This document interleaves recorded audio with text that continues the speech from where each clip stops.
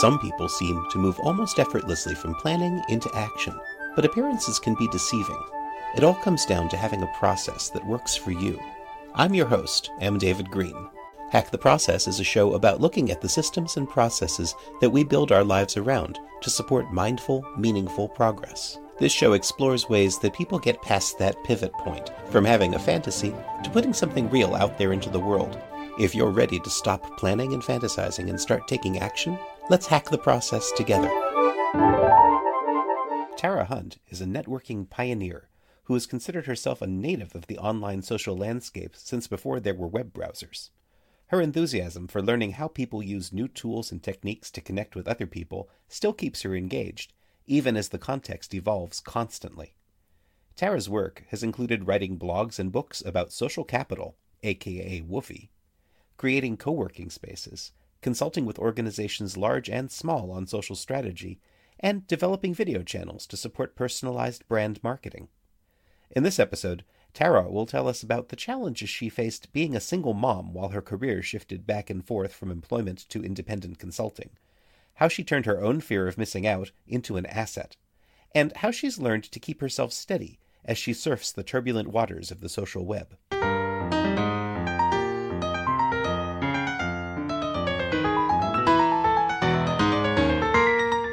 So today I'm speaking to Tara Hunt. She's a social media pioneer who's published a book on the Woofy Factor, talking about social networking and how the ephemeral qualities that we share as a reputation can make a difference in our lives online. She also was one of the early evangelists and pioneers in the co-working space. Tara, how are you doing today? I'm doing great. Thank you for having me. Thank you for coming and joining the show. That introduction went over so many different directions, and I feel like I've missed a lot. How do you introduce yourself to people? Yeah, that's a good question. I have had a very interesting career in that it hasn't followed any sort of linear notion of this, you go to school for something, you get your entry-level job, and then you climb your way up the ranks. Mine has been sort of like, I'm going to run in this direction quickly, and then I'm going to run in that direction quickly. And when I hit what I feel like is the finish line, I decide to run in another direction. So, yeah, I mean, I guess people might say that it's because I've got career ADD or something like that. It sounds like a hard thing to prepare yourself for. I mean, how did you set off in that direction? Well, I mean, I think part of it had to do with the stuff that I was interested in early in my career was stuff that hadn't really been fully formed anyway. So I was interested in the web very early on, got on in like 91, and I started really exploring in that direction. And though I could see a lot of potential there was no true trajectory. There was no if you took a computer science degree, which I went to university in 93 to take, or 95 to take a computer science degree because I thought, this is great. I love what's happening with the web and where it's going. And there were no internet courses. It was like C++ and ASP.NET or not even .NET yet. It was just ASP. It was like these Cobalt and Fortran, kind of programming languages. And I think I took about 3 months of classes, and then I switched over to cultural studies because people were in the cultural studies department already talking about the impact of how technology was changing human interaction and behavior. So those are my electives, and I decided, well, they seem to be more on the ball than the computer science department. So all that's to say that I feel like I was inventing my career as it went along, and I was just really following my gut. And I think mixed with that is I get bored easily as well. So I couldn't see myself in a role that was already established. I don't like to follow rules and paths that are laid down for me. So when you graduated, you had a degree in cultural studies? Yeah. That's a difficult one to focus in one direction. So I can imagine you must have stepped out into the work world and said, what do I do with this? Yeah, I think I did. And actually, the rest of the early days of my career were very much, I think, a fluke in getting jobs with bosses that understood what I brought to the table because I was so interested in the culture of the web and the development of technology and how it was changing interaction and affecting business and marketing. I was able to come across different, my very first job was at a small oil and gas firm, and the CEO there was obsessed with the internet. What I love about this is that you were interested in an area that at the time it was so obscure, and yet it's become massive and monumental. But I mean, take us back to 1991. What did social networking online look like back then? Well, it was like IRC, right? It was early Usenet groups. In 91, there was no browser, right? So it was, I can't even remember what the protocol was called, but you dialed in with your modem and there were a bunch of commands that you typed in and you got onto message boards basically. And there was a piece of software. Well, it wasn't a piece of software. It was like I'm going to sound very untechnical, but it was like a command line program that you got into IRC through. And I had a friend whose husband was a computer scientist, and he knew how to set all this stuff. So he came over and he set all this stuff up for me because I was really interested in it. I did not know how to set up these protocols and stuff, but I had like a cheat sheet where he would be like, this command for this is how you get this moving. And the next thing I know, I was chatting with people around the world who were like me, getting into early flame wars with people like, I remember talking about when I went into computer science, and then at some point when I switched to the communications department, I made like some posts about switching to liberal arts and saying like, I think liberal arts is actually where it's at because, it's multidisciplinary and da-da-da. And I remember this woman got on. She was so mad. She was just like, that's the stupidest thing. Of course, a liberal arts major would say that. I remember getting into this huge flame war. That would be 1997, probably. Oh, you're throwing your career away by not studying the hard sciences back then. Yeah, oh, absolutely. Yeah, I think there was like a women in computer science message board. Anyways, it was like, I was ostracized from the board pretty quickly. Well, you've managed to make your way anyway. I mean, what took you from that to the Woofy Factor? Oh my God. There's a lot of different paths and going and running in various directions that got me there. Well, to start with, I'm curious, can you explain to people how you define Woofy and how you came to write this book? Yeah, so I didn't actually define Woofy. So I would recommend anyone who's watching this to go out. And I think it's available for free on his website, but download Down and Out in the Magic Kingdom by Cory Doctorow. It's like a book that's set in the future and there's no cash anymore. There's this magical currency called Woofy that you gain by being nice. Or so if you think that I'm nice, I will gain a Woofy. If I have a lot of friends, I'll gain more Woofy. So being networked and then doing something notable. So if I create like a beautiful symphony or I write a book and lots of people read it or listen to it, then I also gain Woofy through that as well. And when I was putting together the outline of my book, it was all on social capital, which very closely resembles Woofy. I read Down and Out in the Magic Kingdom, and I put it just as a little part of the introduction as a metaphor to describe social capital.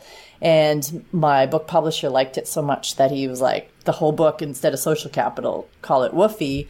Of course, I was like, well, it's not my word, but I made sure that in the intro to Woofy Factor, I gave a lot of credit to Cory. And Cory's he's an open source guy.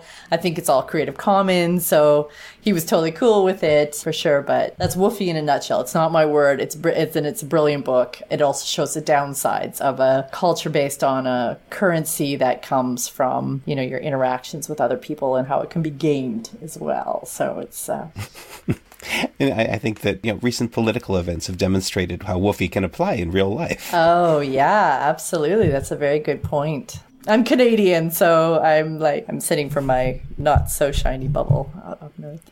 We all have our bubbles, and I think that it's made it very clear that everybody has different bubbles with perhaps completely different exchange rates for Woofy. Yeah, exactly. Although I think Justin Trudeau, our current Prime Minister, may have helped the Woofy exchange rate for Canadians. You mentioned Justin Trudeau, and I know that you had some work with the Justin Trudeau campaign, didn't you? Yeah, so I worked with him when he was going for the Liberal leadership.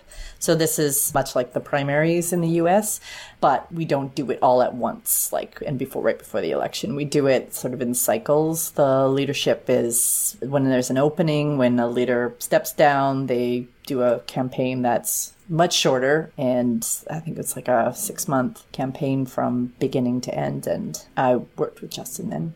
Do you have any involvement with a very popular meme, shirtless Justin Trudeau? No, but I might take credit for the fact that Justin knows how to play up the personality part of social now, whereas I think he might have shied away from it prior to working with me, where I was very encouraging of not shirtlessness. I may say that's taking it too far, but definitely play up your personality and what people like about you. So people like his looks and he's a handsome man. So there you go. He's taking advantage of that. I can definitely see the popularity of being physically attractive in politics. I think that tends to help, and I'm sure that's one of the things you would have coached him on. Yeah, absolutely. I want to take you back, though. You were working for a company with a boss who was very enthusiastic about the internet, but eventually you moved from working for other people to working for yourself. That's a transition I know a lot of people find challenging. I'm curious how that happened in your life. So the very first time it happened, it was only a few years into my career, 2.5 maybe. So I didn't have a ton of experience under my belt, and then I was laid off. The agency that I was with kind of fell apart, and I was given a choice to get a sort of a layoff package or hang on, hope for the best, but most likely I would get nothing if I waited it out. So I took the package, and then I didn't have this experience before working on my own. But I was really lucky in that the time that I had spent at the agency, I had created some very close relationships with my clients at the agency. Love my work. They were obsessed about the web as well.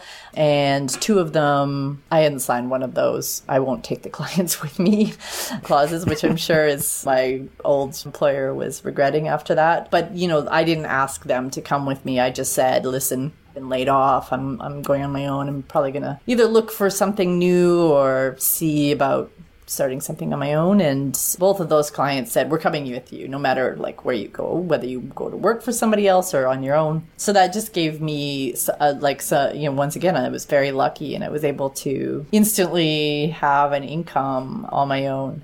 So what kind of work were you doing for these clients? I wouldn't have called it digital strategy at the time, but that's what it was. I think I called it, there was no social then. It was maybe new media strategy or something. I don't know, something like that. But I did some traditional stuff too, right? I did some newspaper ad buying and billboard ad buying. I did media buying, traditional media buying within there, and supervised a lot of creative shoots and that sort of things. But it was really focused on the web and doing kind of interesting new media things. So for one of the clients, we created an online game that tied back into their product, where you could go into this world that was a little like Second Life would become, not nearly as sophisticated, but kind of fun. You could learn dance moves by unlocking sort of levels, and the world mimicked the real world. So you could go to real world locations and pick up clues that would help you in the online sort of game space.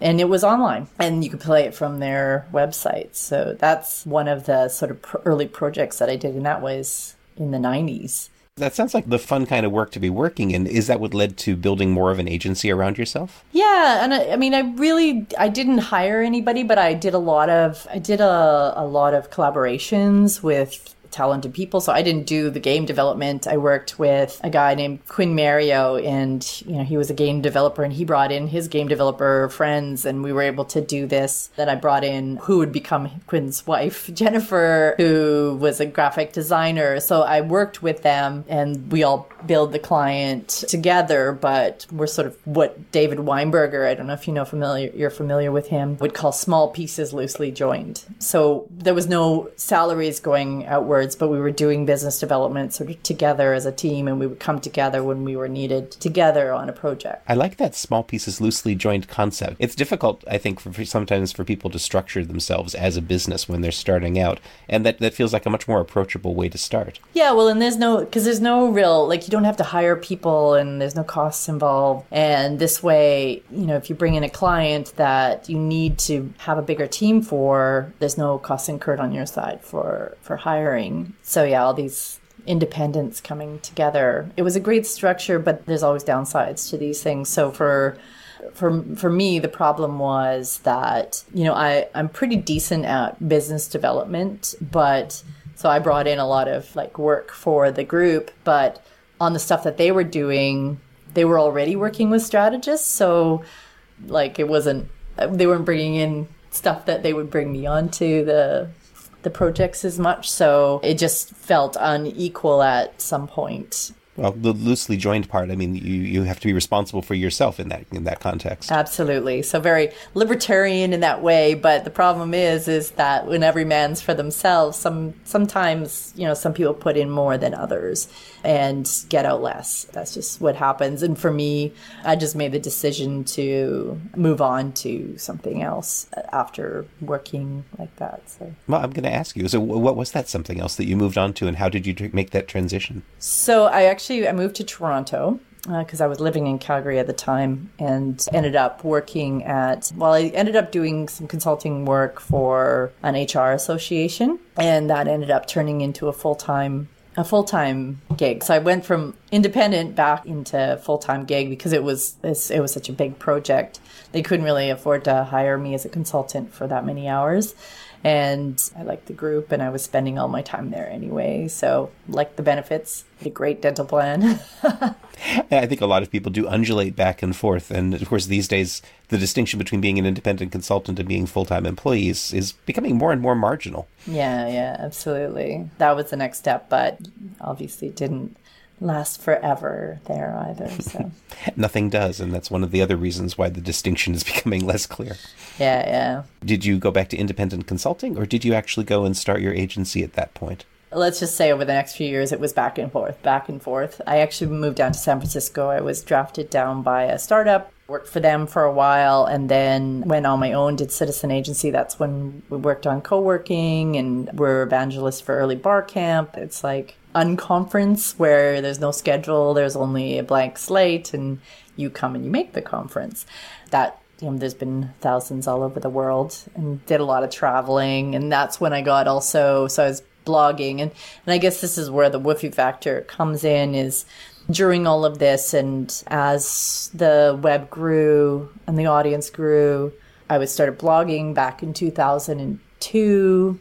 And then I was drafted down to the San Francisco startup because of my blog, basically. I was interacting with another blogger, Shel Israel, who wrote some books with Robert Scoble. He had a client who was looking for somebody like me, and because we had been interacting on blogs for a while, he recommended me. I got that job. I went down to San Francisco, and my blog continued to grow in popularity because here I was, one of the early ones, and I was down in San Francisco, and I was working with an exciting startup. They eventually got bought by Google. Then I spun off. I did all this other stuff, and my blog got more and more known. I was hanging out with the TechCrunch, Michael Arrington, and Robert Scoble, and all these now big bloggers early on when blogging was just sort of coming up. So at some point, because I had a great audience from that, I was approached by a literary agent who said, well, we think, you have a lot of original ideas and you have a great following. We think we could sell a book. And at that time, I had already been thinking, how could I create another stream of income that's more scalable than consulting?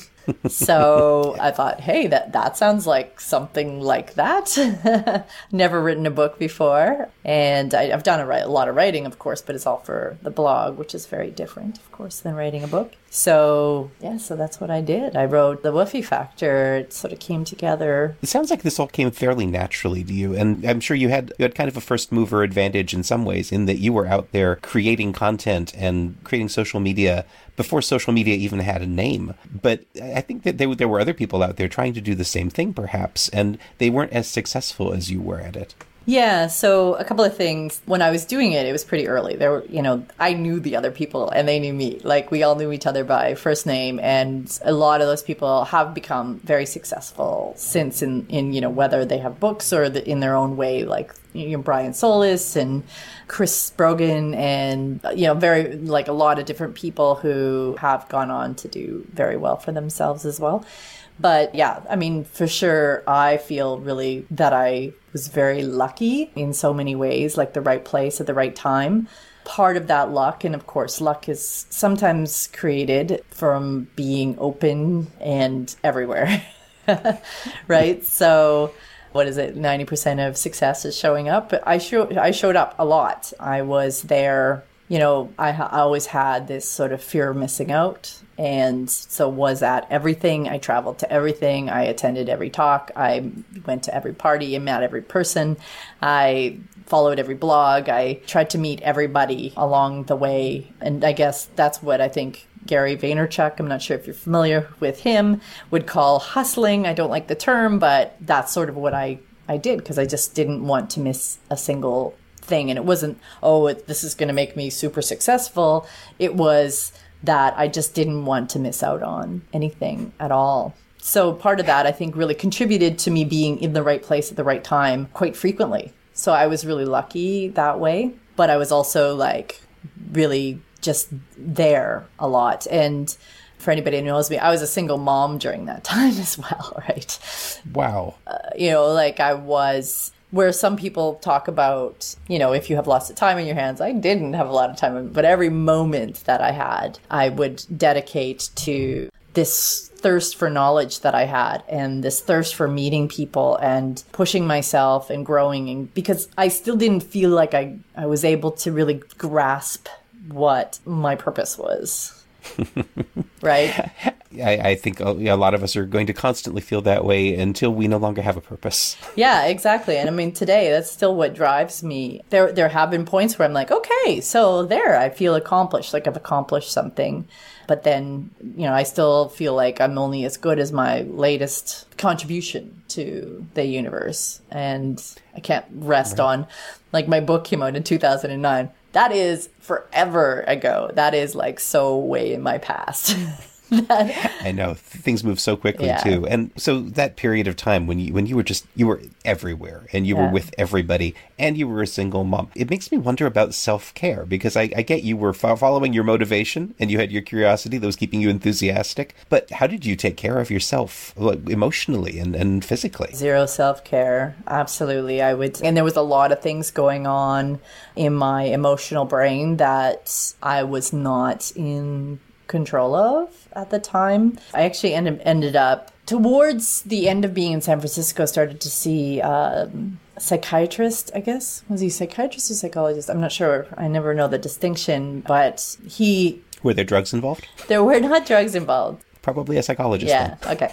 But he practiced cognitive behavioral therapy and really helped me because I would go, and then there would be points of spiraling, like anxiety spiraling, which I did not know where they came from and did not know how to control them. And then I'd be okay, right? Like I was drinking too much. I was, like all these things that were really bad for me. I was not working out. I wasn't taking care of what I was eating. And he really, really helped me start to take control of, he gave me tools to be able to help myself get through everything, as well as taught me how to be easier on myself, which I think is the biggest part of my spiral was I would beat myself up. And there was a lot of self-hate that would be involved in not being able to do everything, or anytime that things didn't happen the way that I wanted them to happen, that it was, I would beat up on myself majorly.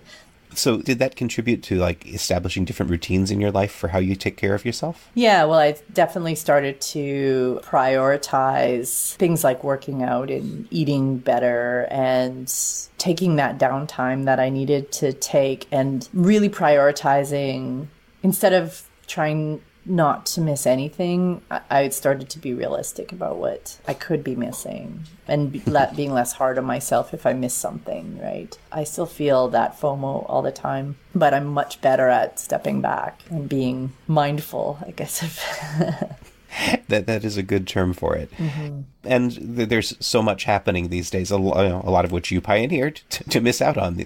I can understand that fear of missing out. Yeah. What do you judiciously involve yourself in these days, given that you budget yourself? I don't think I judiciously involve myself in anything, really. It's, I take a look at, it's more about setting priorities now. One of my priorities at the end of last year was to get my YouTube channel started. And so, I made sure I focused on that and committed to that and have continued to commit to that going forward. If something else comes in my way, and that comes in the way of doing that, it has to either, make me money, which is really important to me now as I'm getting older and retirement is looming ahead of me, or, be something that is very, important, family, friends, people that I love, my close circle. So if there's like a wedding or going to go visit family or a holiday or something like that. My husband. Yeah, family, absolutely. What kind of an organization have you built around yourself then when it comes to making money? I mean, what is your business model these days? Yeah. So that just actually evolved, interestingly enough, from my videos. So my video series, I don't know if you've seen my videos or not, but my video series really started because I wanted to really learn YouTube. It's a network that I've been fascinated with for years. I've worked with influencers from YouTube.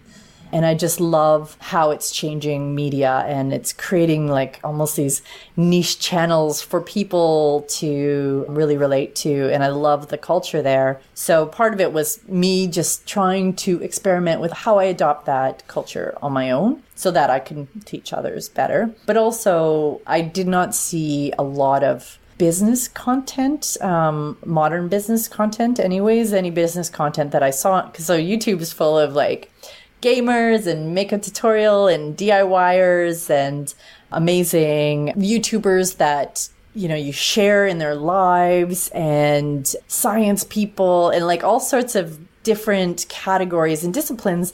But when it came to the business side of things, there were very few YouTubers that were doing it that weren't seeming kind of corporate-y.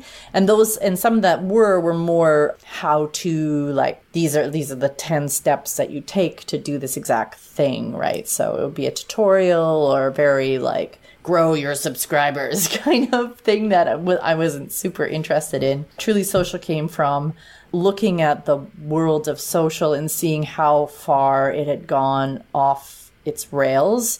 So it was no longer, it did not feel like, when social media, before the term was coined, was starting, that we had so many starry-eyed, naive ways of looking at the world. Like this was going to change everything. It was going to democratize everything. The world was going to be a better place. We'll have better relationships with each other, better relationships with brands. This is great. And what it then became when brands came and they started adopting it because there was such a mass of people on it, it was like brands buying ads on social platforms to get in front of people, and all that utopic idealism went to hell. And when I was consulting with companies, there were so many companies that they were like, okay, so you do Twitter, so can you put together a tweet calendar for us and then tell us how much we should boost each tweet? I was like, that's not social. That's not what I do. And so I thought we needed to sort of take back social in a lot of ways that's what I really made my channel about, was those sort of lessons and talking about how social is done right. And that's where Truly Social came from. And the first one that I did was actually like a year and a half before I even started my channel. And it was to sort of teach a client how like their videos were not resonating with an audience because they weren't personable and they weren't relatable at all, and they were very stiff and corporate. And so I wanted to show how YouTubers greet their audience versus how the professionals, the brands greet their audience. And the YouTubers were like, "Hi everybody, how are you beautiful ones doing today?" Very like bubbly and open, and like you're greeting a friend on the phone or at the door. And then the brand side would be like, "Hello, I am such and such, director of beauty for L'Oreal." It was very stiff. It was very cold. And so I did this side-by-side comparison, and I was like, that's a truly social way to greet your people on your videos. But all of that together then spun off Truly Social. But something else happened is, while doing that, I started to get a lot of inquiries from potential clients. I was just looking to actually get a day job again. Instead, I got into this position where I was like, I need to incorporate and start something because I have a lot of opportunity here. And so I incorporated at the beginning of this year after doing videos for about 3-4 months. And I incorporated Truly Social Inc. and signed up my first clients, and I've been growing ever since. And just, 10 months in, hired my first employees. I know that I'm just going to continue growing because I have a steady stream of inquiries basically and growth. And the core business model is really what I did for myself. Even though I've done generally helping companies be truly social is the sort of the base pitch. The product that I have developed that is sort of the jewel in the crown product is helping brands create what YouTube calls hub content, or like a regular series, not a one-off video, not a explainer videos, but a regular content series on YouTube that builds a relationship with their brand over time. So, some examples that I just launched with a boutique financial services firm that has offices in Montreal, in Toronto, Waterloo, and Ottawa. We've developed a series for 3 of their financial advisors, and all very unique series. So Nancy Graham, hers is called No Dumb Questions, and it's really aimed at people who have established a nest egg, who are sort of approaching retirement or who have exited a business, that sort of thing. And now, how do you make that money last? How do you spend that money? How do you retire happily? Like what's life after retirement? That sort of thing on your financial world, right? And then Susan Daly, she's a millennial herself. She's aimed more at young people who are just starting out in their figuring out their finances. So videos like, all the sort of secrets to improving your credit score that the credit card companies won't tell you about. When should you start investing? Because a lot of young people think, oh, well, I'll just start investing. But, there's a lot of steps that you should take before you start investing, that sort of thing. So, and then Justin Bender in Toronto is doing a DIY investing series where he actually does like screencast tutorials on how to set up your own ETF portfolios and rebalance those portfolios and trade on international currency and all this stuff that like he already had started creating an audience based on the DIY stuff. So, and then I'm working on 2 podcasts as well with with the same organization. I'm also working like with an author who wants to, build a channel around her particular leadership and leadership style. That would be, the target audience would be human resources managers, right? On leadership training. So like I'm working with a business audience, or I'm working with businesses that have something to teach, usually a business audience. I have a pitch for a law firm right now that I'm hoping to get, because having really great, interesting, engaging, entertaining, and easy to follow, non-legal speak kind of legal advice sort of videos would be brilliant, right? How many times have you Googled something and you read this big long article and you're like, oh man, I don't get it. But if you have a real human on the other side talking through some of these really crazy concepts and making it very palatable and easy to understand and human, like, I think it would be a lot easier for us to sort of work our way through it. And what a lot of businesses find through this technique is that they actually get leads because people are like, that you've made me understand it, which makes me know that you'd be good to work with, right? I love how enthusiastic you get when you start talking about this. And it's clear that this is something you wanted to learn about. You went out and taught yourself, and now you're applying it, and you're enjoying the experience of applying it and seeing it work. Oh, totally. I know that I can truly help small, mid-sized businesses in this way, that the tools are there and it's not that expensive. And I think a lot of agencies out there will say, oh, it's, $10,000 plus a video. And I teach the companies how to do it themselves, right? I set them up and coach them through it, and then walk away so that they can do it themselves going forward. And the position that you're in right now, it's interesting because you were talking about how your career undulates from full employment to consulting to back and forth. It feels to me like right now you're at a place where you're starting to productize what you're doing, but it isn't yet a product that's scalable that you can step out of. Is that something that's part of your plans? Yeah, absolutely. So my, 2 team members that I just recently hired, they're definitely being groomed to be able to deliver the same sort of service. And anybody else subsequently will be, sort of training like a mini army of people that can do this sort of thing. So right now I'm being hired for me because people see my videos and say, oh, I want to hire you. But the ultimate goal is that they're hiring the agency for the expertise, not me. Makes perfect sense. Can you tell me just a little bit about how you are doing this training and trying to clone yourself onto these other people? Well, a lot of it is like what I do with my clients, right? It's very hands-on. It's, sitting down and first of all, showing and then having them walk through it with me beside them, pointing out, ways in which they can improve things, or sometimes even learning from them, oh, I hadn't thought about doing it that way. Actually, that's much better.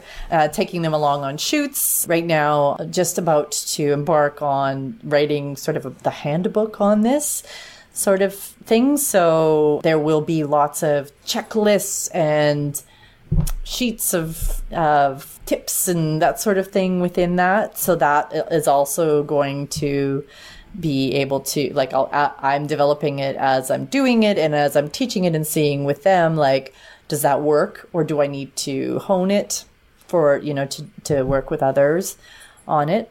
And I know through developing the handbook, it's something that I'll be developing people outside of my organization that can do it, but all the better, because at the end of the day, I just want to teach. I love to teach and mentor and help others grow. I have a feeling that the people who are listening to this are going to want to get their hands on some of those checklists if they possibly can. I hope at some point you'll be willing to share some of that. Yeah, well, absolutely. It's something that I will have available for sale online for a very small and affordable price at some point.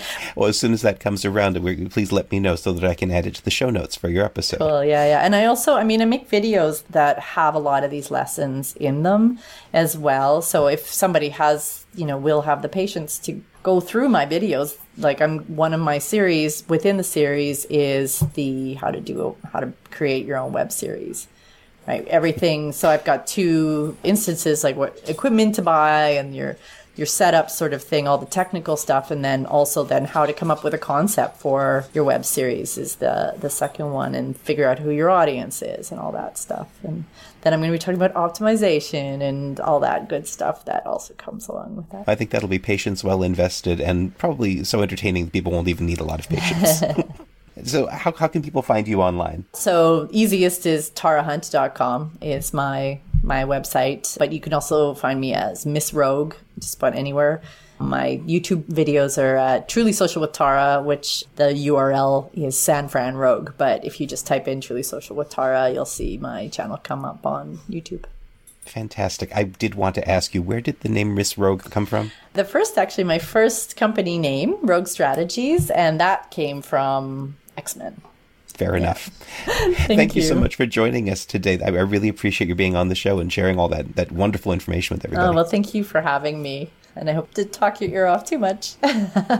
Just the way I like it. Excellent. Are you glad you listened to this episode of Hack the Process? Then take an action now. Make a note about something you just heard and how it's going to help you as you hack your own process. And let me know about it. This has been M. David Green, your host for Hack the Process. You can tweet me at Hack the Process, leave a review for the show on iTunes, and visit hacktheprocess.com to check out the show notes for this episode and join our community of process hackers. Thanks for listening.